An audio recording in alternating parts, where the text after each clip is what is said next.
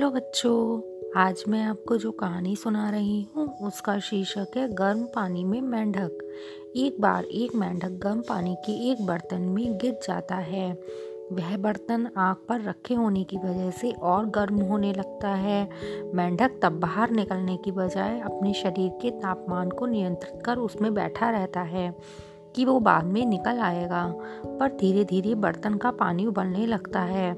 अब मेंढक से अंदर का तापमान सहन नहीं होता और वह बाहर निकलने की कोशिश में अंदर ही मर जाता है। बच्चों, इस कहानी से हमें यह शिक्षा